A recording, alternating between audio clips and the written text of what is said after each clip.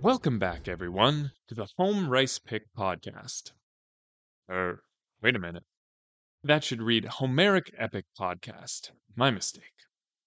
In this episode, we will cover Book 6 of the Iliad, and delve into the mind and life of Hector, the mortal man, as I like to call him.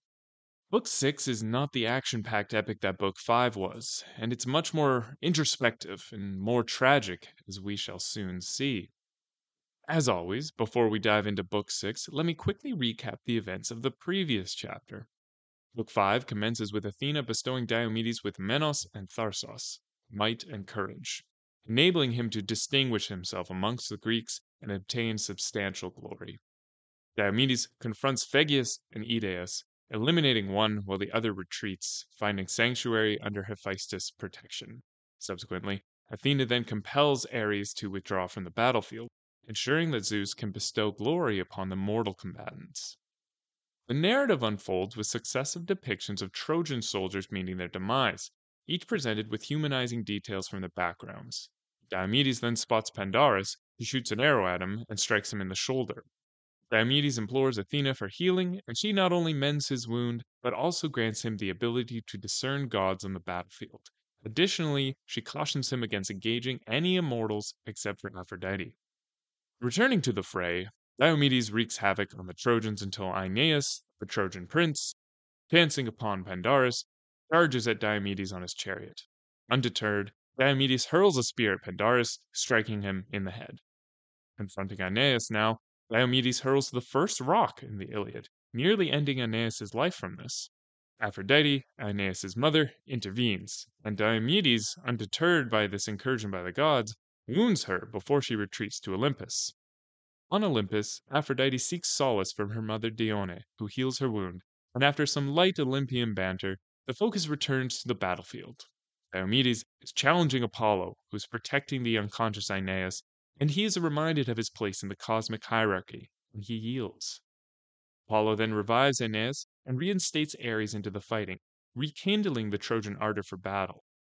Sarpedon rebukes Hector, inciting him to intensify his troops' efforts. Simultaneously, the Achaeans find inspiration in Agamemnon. Amidst the ebb and flow of battle, Sarpedon prevails over Tlepolemus. With Hector and Ares opposing them, the Achaeans begin to yield ground, invoking Hera's compassion. Their plea reaches Zeus, who dispatches Athena to address Ares. She galvanizes Diomedes, guiding him to spear Ares, who retreats to Olympus and is then reprimanded by his father. The book concludes with Zeus healing Ares, preserving the celestial hierarchy without any repercussions for the gods. Like I mentioned in the last episode, the theme of Book 5 is not tragedy, as one would suspect, but instead comedy. The wounding of gods is not portrayed as serious, because they can face no consequences. They cannot die. But do you know who can die? Hector. And Book 6 is where we see in great detail the life of Troy's protector, and all the things he has to lose. I do recommend reading along with the podcast, no matter what translation of the Iliad you happen to have. Each translator has cut the gem of Homer along different facets, illuminating the beauty within in a brand new way each time. So please, compare your reading to mine, and together we can penetrate a little further into the wisdom and beauty of this poem. Before we begin the analysis, let me quickly summarize the next book. Book 6 finds us in the midst of battle, with the major Greek characters each slaying a foe. The action pauses on a particular instance of Menelaus capturing a fleeing Trojan alive as his chariot gets caught on a bush. Trojan Adrastos supplicates Menelaus and asks to ransom his life. Before Menelaus can be persuaded, his brother Agamemnon rushes up to him to convince him otherwise. He says to leave no Trojan male alive, and the two brutally slaughter Adrastos. Nestor rallies the Greeks, and the Trojans are about to turn tail to Troy, before Helenos, Hector's brother, suggests that Aeneas and Hector rally the Trojans, and then Hector should then return to Troy and organize an offering to Athena. Hector makes no reply and begins to rally the troops before heading off to Troy. With Hector on his way, the narrative switches to the meeting between Glaucus and Diomedes. In this very famous scene, the two heroes meet between the battle lines and begin trading insults. Diomedes does not know who Glaucus is, and so he taunts him and tells a paradigmatic story. Glaucus, countering, tells Diomedes his great lineage, including the story of the mythical hero Bellerophon who slayed the Chimera. Upon hearing that Glaucus is the grandson of Bellerophon, Diomedes plants his spear in the ground.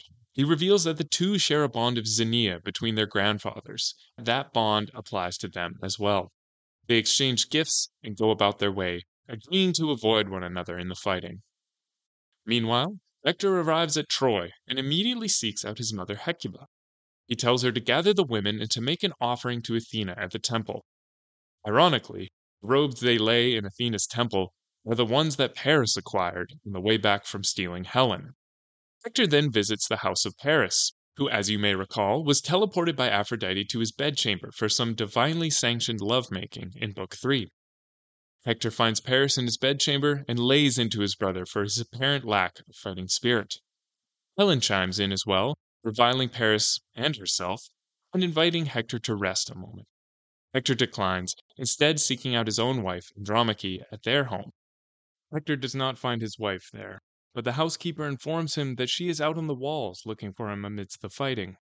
He does not enter his home, but instead rushes out to find his wife. After crossing the city, he meets her at the Scaean gates that lead to the plain. Hector sees his wife bawling and running to find him. Andromache tries to convince Hector to stay out of the fighting, but she knows she cannot change her husband's mind. Hector picks up his son and kisses him, and reassures his wife that no one will kill him. He sends them off as Paris returns, and the two set out to wage hateful war. It's not the action-packed book that Chapter 5 was. In fact, seemingly very little happens that affects the plot. Hector goes to the city, we get some interlude from Diomedes and Glaucus. Hector meets some people, and then he comes back. It doesn't really affect the plot that much at all, but what it does affect is our emotional perception of Hector. If Homer is to have great heroes, they must be furnished with greater adversaries. In order to highlight the divine wrath of Achilles, he must send it against the most beloved hero with the most to lose, Hector. Book 6 begins with the Greeks gaining the upper hand against the Trojans and sending them steadily backwards. We can surmise the reason for this. Hector must be sent to Troy. But the current swing of the fighting also frames Hector's visit to Troy in a broader context, especially the supplication of Adrastos to Menelaus. I mentioned back in episode 2 on the Iliad Book 1 about how Homer is training us in the art of supplication. Normally, a supplicant is respected, as they are giving their life to you, and the sensible thing to do is accept their offerings and get rich. Something has changed in the war, it seems. What used to be the norm no longer applies to supplication anymore. Adrastos attempts to supplicate Menelaus, and was right in the middle of persuading the spirit in Menelaus's breast, when he is cut short by Agamemnon, who rushes up to his brother and reminds him, quote, "O soft one, O Menelaus, why are you so caring of these men? I suppose only the noblest things were done in your house by the Trojans.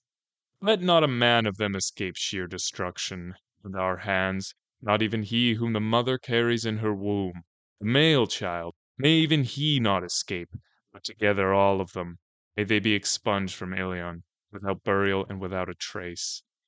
So speaking, the noble warrior turned his brother's heart, urging what was justified. End quote. We certainly already knew how heartless Agamemnon was, but here he is advocating for genocide.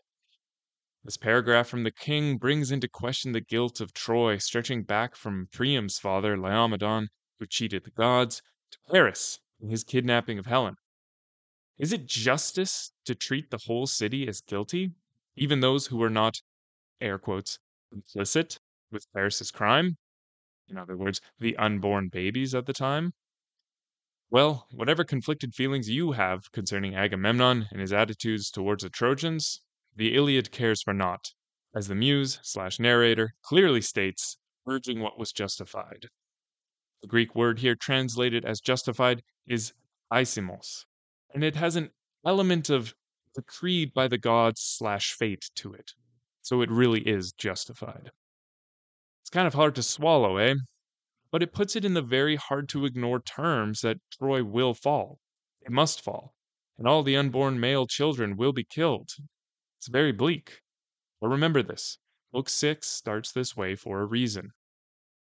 The slaughter of Adrastos is the culmination of temporary Greek victory, and it's punctuated by a speech by old Nestor. On the Trojan side, Prince Helenos perceives their change in fortune and advises Aeneas and Hector to rally their troops, and then have Hector return to the city to organize a supplication to Athena at her temple. Helenos caps his speech to Hector off with, quote, "If she would have mercy on the city and on the wives of the Trojans and their infant children, if she would ward off the son of Tydeus from holy Ilion, savage spearman, violent master of the rout, who I say has become the mightiest of Achaeans. I do not so fear Achilles, leader of men, who they say is sprung from a goddess, but this one rages beyond all bounds, nor has any man power to contend with his strength." End quote. Several things going on here. Firstly, the tragic irony of the Trojans asking Athena for mercy, when she is one of the gods wholeheartedly in favor of the destruction of Troy. Of course, the characters have no knowledge of this, only us outside the story.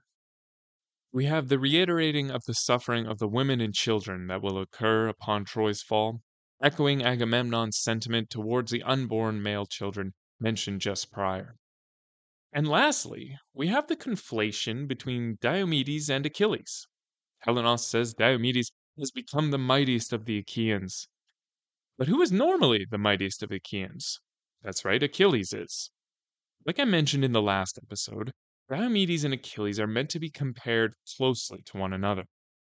Diomedes functionally stands in for Achilles during the first half of the story, sharing similar characteristics as we can see here. Finally, we come to the man of the book, Hector. Again, as to implicitly agree with Helenos' supposed course of action, Hector does not reply, but immediately begins to rally the troops.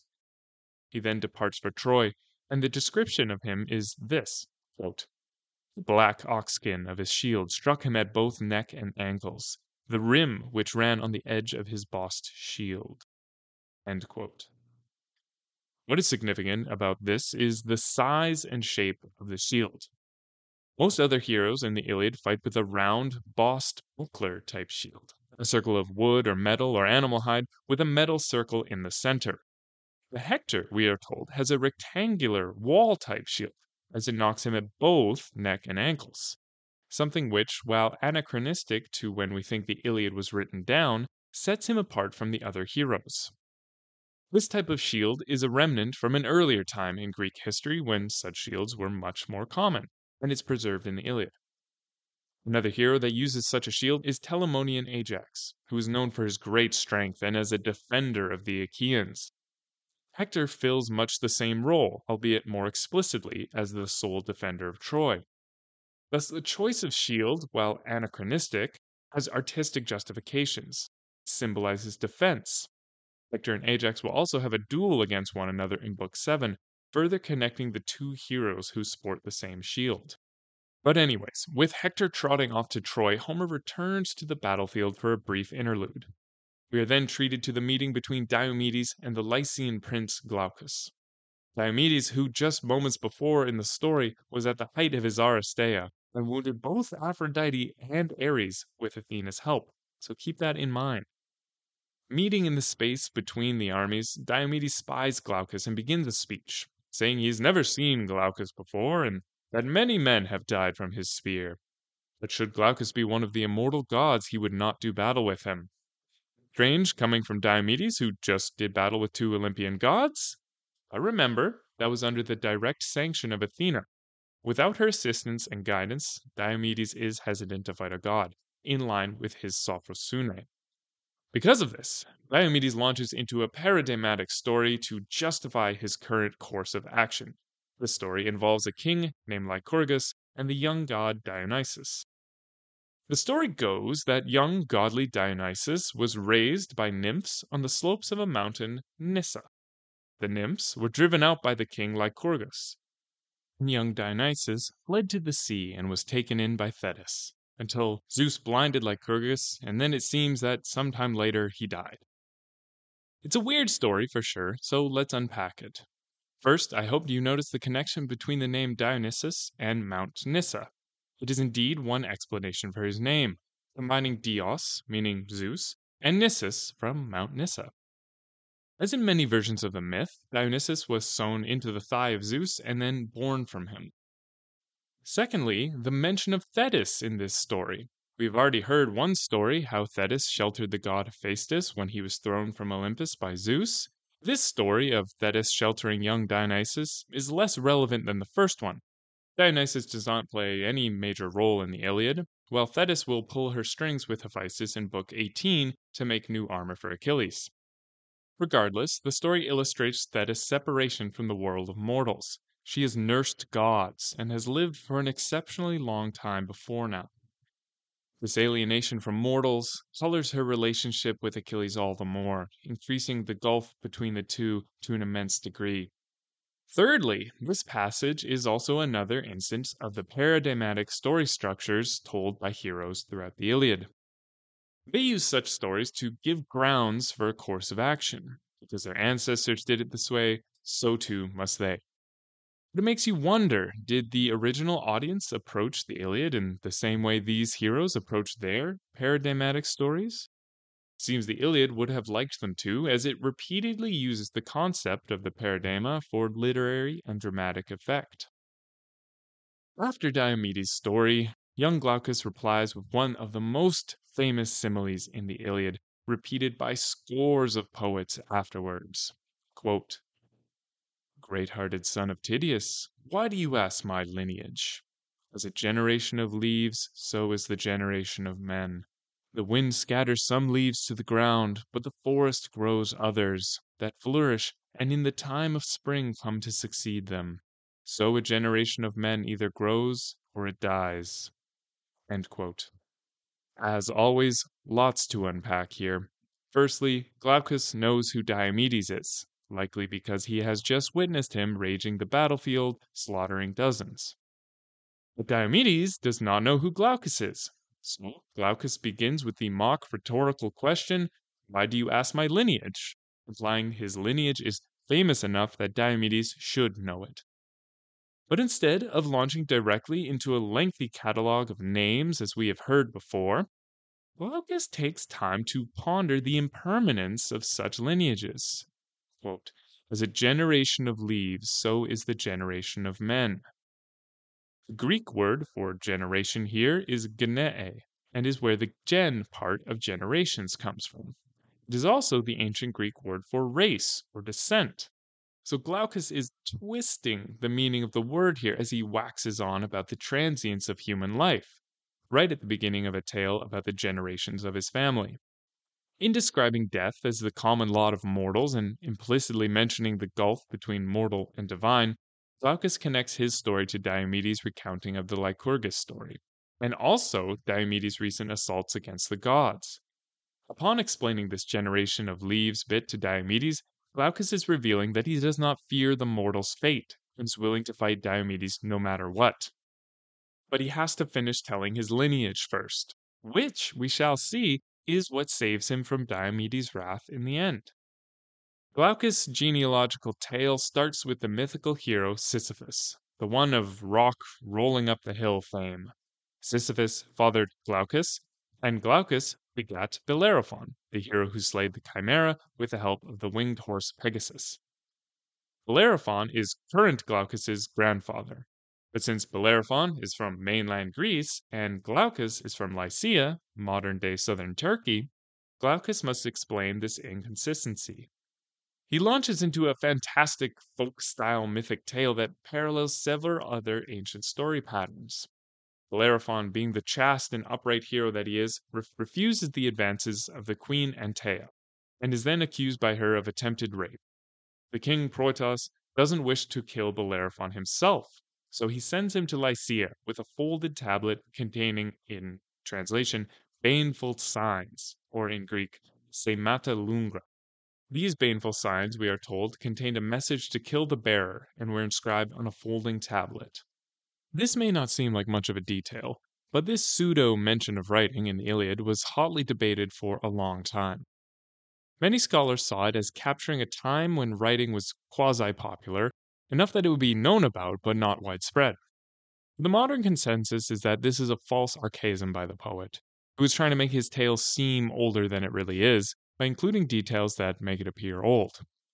Interestingly, similar folding tablets that Homer describes here have been found to a time dating before the Iliad's suspected transcription, lending some credence to this theory.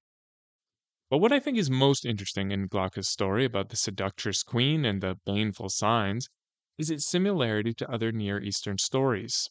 The seductive queen story is also found in the book of Genesis in the biblical story of Joseph and Potiphar's wife, where quite similarly, Potiphar's wife tries to convince Joseph to sleep with her, and when he refuses, she accuses him to her husband of trying to force her. Likewise, these baneful signs, or more generally, pattern of a messenger who knows not the content of the message that they carry, is described in the book of Samuel in the Bible. King David sends a message by Uriah the Hittite to Job, instructing Job to let Uriah die in battle so David can marry his wife. The shared similarities in the story patterns indicate that bards who composed the Iliad must have borrowed and adjusted it many times, incorporating new elements of story and plot to suit their needs, much like they did with the Mesopotamian story pattern involving Aphrodite that we just covered in the previous episode. The Iliad was a fluid and living story at one point in its history, and teasing apart the different pieces is just part of the ongoing legacy that is left to us.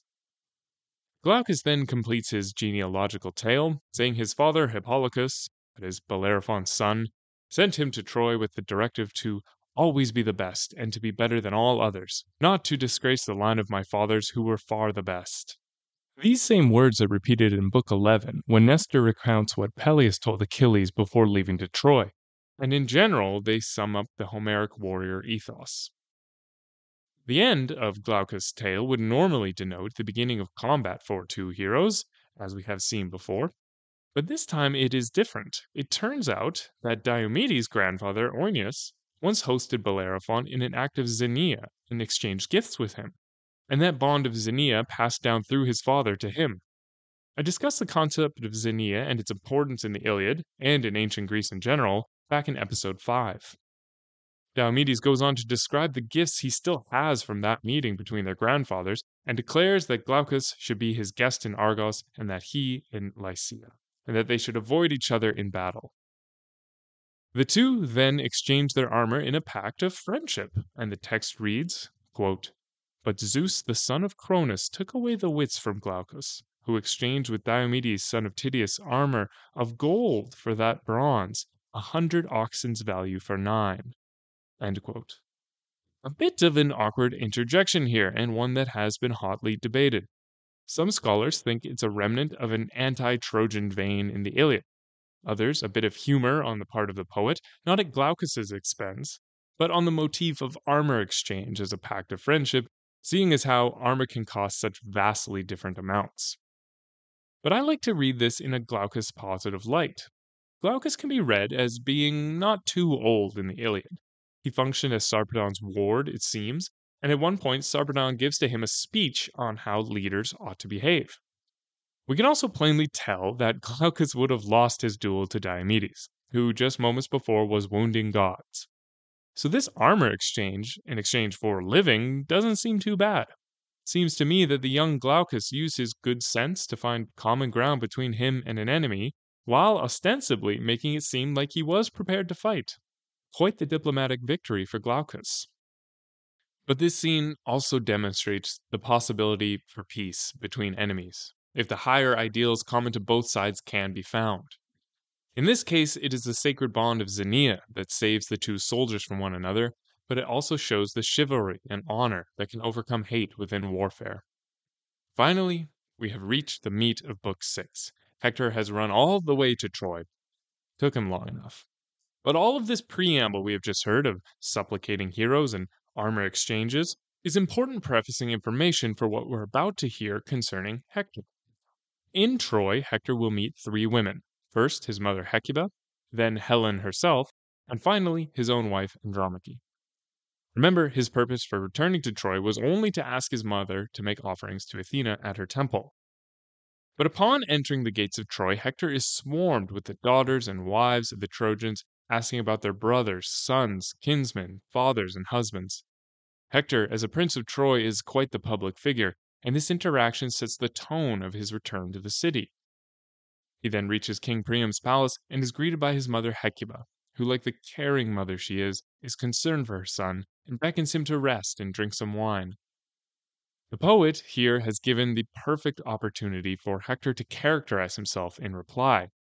I have mentioned before of Hector's piety towards the gods, and it is reinforced here. Quote, "Do not to me offer up wine, sweet to the spirit, my lady mother, lest you sap my limbs of strength, and I forget my courage. And I shrink from pouring a libation of dark gleaming wine to Zeus, with unwashed hands. A man cannot pray to the son of Cronus, of the dark clouds spattered with blood and gore." End quote. Firstly, brave Hector does not want the numbing that wine brings, that which is historically quite popular, even necessary for frontline soldiers. His courage is self sufficient, and his reasons for fighting are very clear. Secondly, he wouldn't dream of pouring a libation to Zeus with dirty hands. His care when dealing with matters of the divine sets him apart, and it becomes apparent why Zeus loves Troy and Hector in particular. Hector delivers his command to his mother that she and the other women should make sacrifices at the temple of Athena and place a lovely robe there. He also mentions he is going to find Paris and force him to return to battle, saying to their mother, quote, "And I will seek after Paris to summon him. If he should choose to hear me speak, would that the earth would gape to swallow him on the spot, for the Olympian has raised him to be a great affliction to the Trojans and to great-hearted Priam and to his children. If I could see him on his way down into the house of Hades, I would declare my heart had forgotten sorrow." End quote. Quite the brutal thing to say about your brother to your mother. But such condemnations can only be made within families, can't they? It seems unlikely that Hector would speak so candidly to anyone but Paris and his mother. Additionally, remember Hector's sentiment here, as he will be meeting with Paris in just a few moments. Queen Hecuba, without reply, sets straight away to Hector's command, and chooses as the robe of offering a particular garment, one from Sidon that Paris procured on his return from capturing Helen. This she sets at the altar of Athena, and the priestess asks that Athena break the spear of Diomedes and that he should die. From our viewpoint, outside the story, we can see the irony at work here. The women of Troy praying to Athena, who is dead set against their city, to kill her own champion, and entreating her with an item symbolic of the act which enraged her in the first place. We are well aware of the fate of these women when Troy falls, and tragic ironic acts such as these cast the characters in a deep pathos. Hector then makes his way to Paris's house and finds him handling his armor, not wearing it. We, the reader, know what he has just been up to. Hector, we are told, is holding his spear, 11 cubits in length, which is about 16 to 20 feet long, almost comically long and unwieldy in an indoor setting, but no matter. The point is that Hector is prepared for war and Paris tarries. Hector carries the anger he voiced to his mother from the previous scene with him and spares his brother none of it, declaring that men are dying on his account and that Paris would confront another should he see him in a similar position hanging back from war. Again, a very harsh, yet fair assessment of Paris, who replies that he was just about to leave. A classic excuse for someone who is expected elsewhere, isn't it? We now hear from Helen, who begins with some self reproach and some reproach aimed at Paris. She speaks of her husband, quote, "Would I were the wife of a better man, a man who knew what righteous blame was and the many reproaches that men make." End quote. Paris, obviously, is oblivious to both righteous blame and the reproaches of others, seemingly respecting only the reproach of his brother Hector and ignoring all other calls for him to return Helen, as we shall see. But you know who does respect righteous blame and the reproaches of men? Hector. Helen has artfully highlighted the difference between the two brothers. Paris, ignorant of all criticism, and Hector, too painfully conscious of it, even to his own detriment. But Helen, like Hecuba, and as we shall soon see, like Hector's wife Andromache, beckons Hector to sit and rest. He again refuses. His duty is too strong. But the last thing I would like to highlight in Helen's speech is this. She says, quote, "We on whom Zeus has laid this evil fate, so that even after this there will be songs of us for men to come." End quote. Quite a self-aware comment from Helen, cause of the Trojan War. Like we heard in Iliad Book 3, when she was weaving a robe detailing the trials of the Trojans and Achaeans, Helen seems acutely aware of her role in all of this. She, as a semi divine figure, lends weight and grave importance to such a phrase.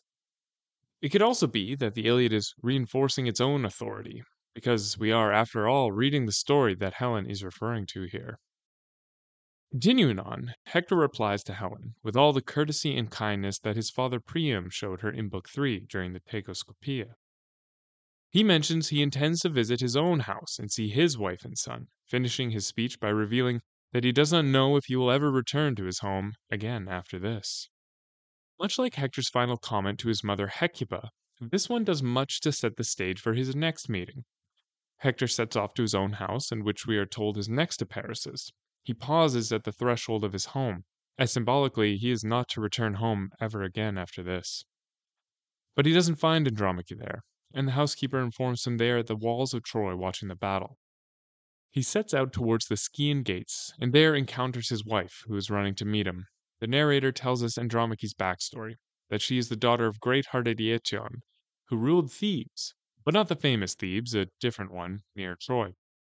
She and the nurse holding her child run up to Hector, and we are told about Hector's own dear son, still just a baby, whom Hector calls Scamandrios after the river, but everyone else calls Astyanax, meaning High King, since he is the son of the defender of the city. The poet includes such personal, humanizing details for us because this is a scene we are meant to feel deeply. Andromache approaches Hector, who only smiles at his son while she weeps. You can feel her anxiety from looking over the battle and not seeing her husband as the Trojans are retreating, only to find him running back into battle, and the swirl of emotions that this invokes in the concerned wife. Andromache first berates her husband for this lack of pity for her and their child, admitting that the Achaeans will soon kill him. Then, through her own voice, she reveals more to us about her past, that it was actually Achilles who slew her father and her 7 brothers on the same day. Achilles then ransomed Andromache's mother for a large sum, but she was slain by Artemis. The tragic irony here is that Achilles will shortly slay her husband Hector as well, but instead of respecting his body like Achilles did of Aetion's, by burning his corpse with full armor, Achilles will desecrate, mutilate, and abuse Hector's corpse for a sickening amount of time. The poet is setting us up for an emotionally big fall, as we see what heights of chivalry and honor Achilles will descend from once his rage is unleashed upon Hector. Andromache finishes her reply to Hector, quote, "Hector, so you are father to me, an honored mother, and my brother, and you are my strong husband." End quote. In a world with virtually no female agency, familial ties are everything. Andromache has lost all of hers. Her only source of freedom and safety comes from Hector. As she pleads with her husband, she does offer some sound military advice, telling Hector, who normally fights on the front lines, that a better strategy would be to station the army at the weakest point on the wall and protect it from there. A desperate appeal to try and keep Hector safe and away from harm. Hector's reply to his wife, I can only imagine, would break her. He says all of these things concern him too, but that he dreads hearing what the Trojans would think of him if he were not brave and stayed away from the fighting. Quote, My spirit does not allow me, for I have learned to be brave, always, and to fight among the front rank of Trojans, winning great glory for my father and for me. End quote. These words encapsulate the warrior ethos that both sides strive for, being brave, being preeminent among your peers. But for what? Hector could defend the city from the walls like his wife suggested. He doesn't need to gain glory to keep his family safe. In this way, Hector is swept up along with all the other heroes in the tragic irony of the Trojan War that Achilles rallies against. You fight for glory, then die all the same. The next few lines contain a prescient prediction by Hector about the future of the war. He states that he knows in his heart Troy will fall, but that the suffering of all the people does not distress him as much as Andromache's cries would as she is led away in slavery. But may the heaped earth cover me over dead before I ever hear you cry as you are dragged away, he says. It's an extremely raw and pessimistic observation about the war, and it appears to us, at least, that Hector has resigned himself towards the fate of his city. He knows it will fall. The mention of Andromache's day of slavery is made all the more somber due to the silent presence of their young child's nurse, herself a slave, during this whole meeting. Hector says all of this, feels all of this, but still chooses to fight for glory, bravely in the front lines. In a way, it appears foolish that Hector may risk everything just for glory. But I think Hector is different.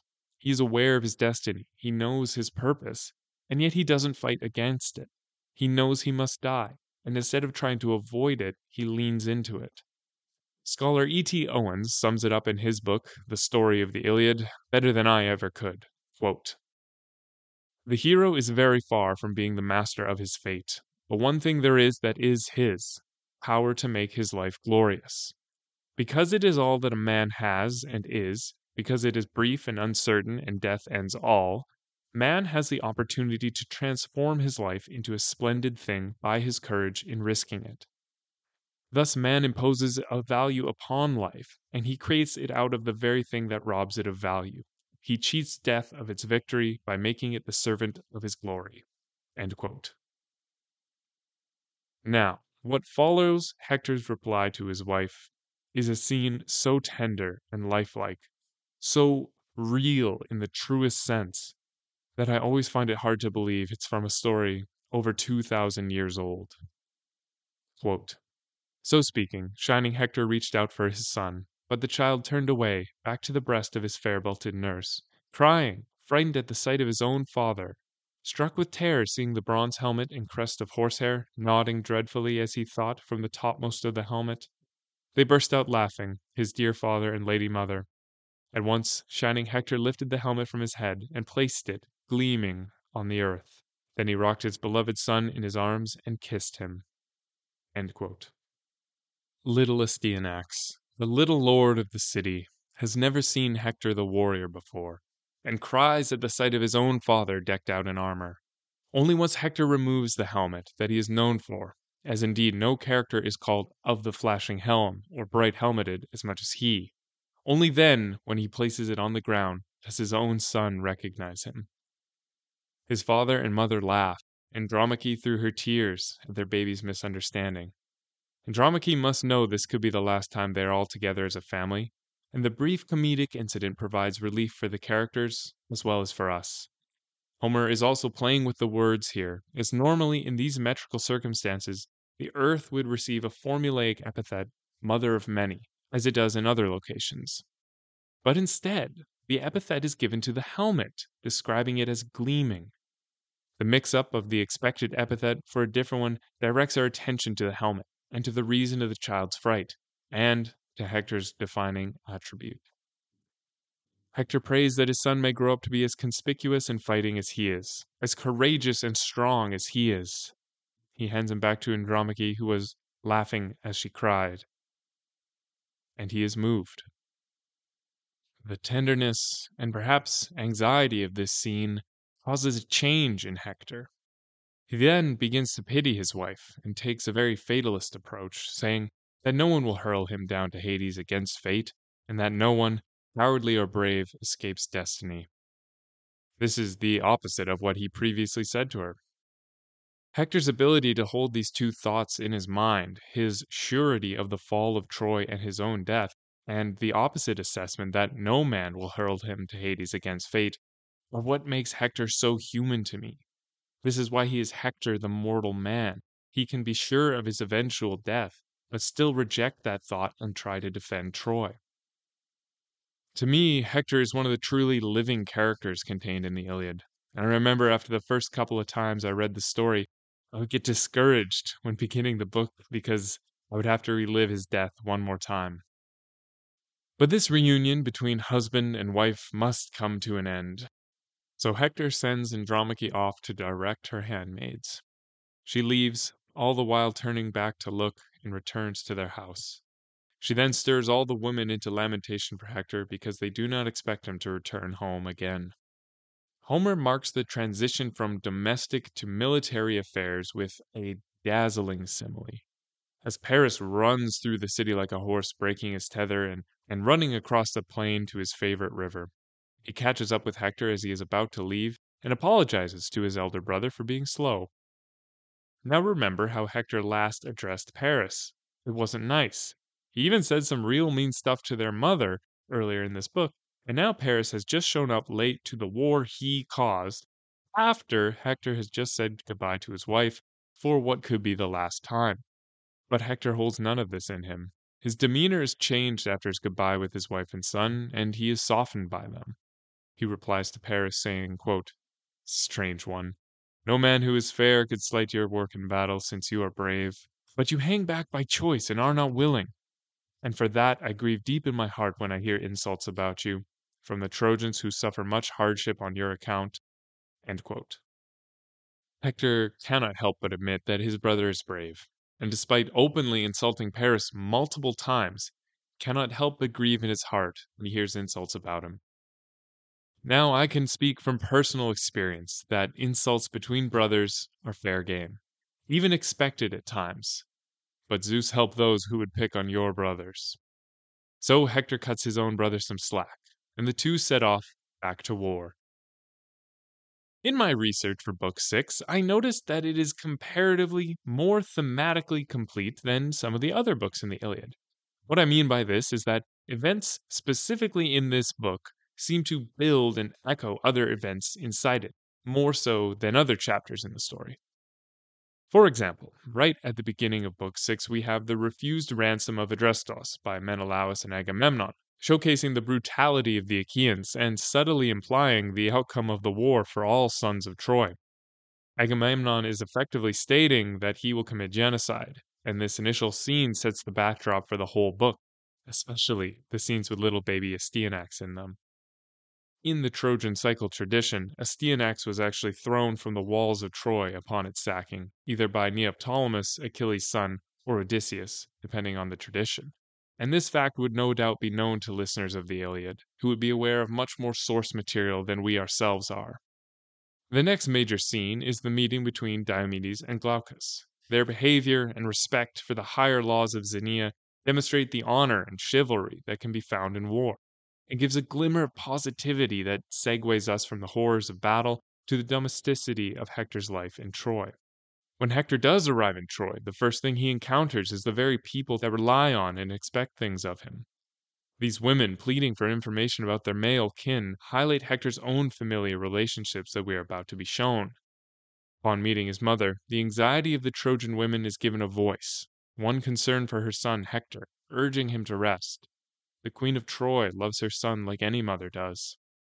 All these scenes are pointing to the meeting between Hector and Andromache, building and swelling our anticipation and pity for Hector's wife. Homer does not fail to deliver during this meeting, as we are made to feel all the sadness, fear, hope, and love that Andromache feels for her husband and their child. The conflicted emotions of Hector for fear of his wife and son give way to the touching moment where baby Astyanax is afraid of his father's helmet, and the family laughs together for what could be the last time. Well, I guess not technically the last time. Hector will spend one more night in Troy at the end of Book 7, but it is clear symbolically that this meeting is meant to be their last. Well, that's Book 6. I hope you have come to appreciate Hector the mortal man, because he won't be around forever.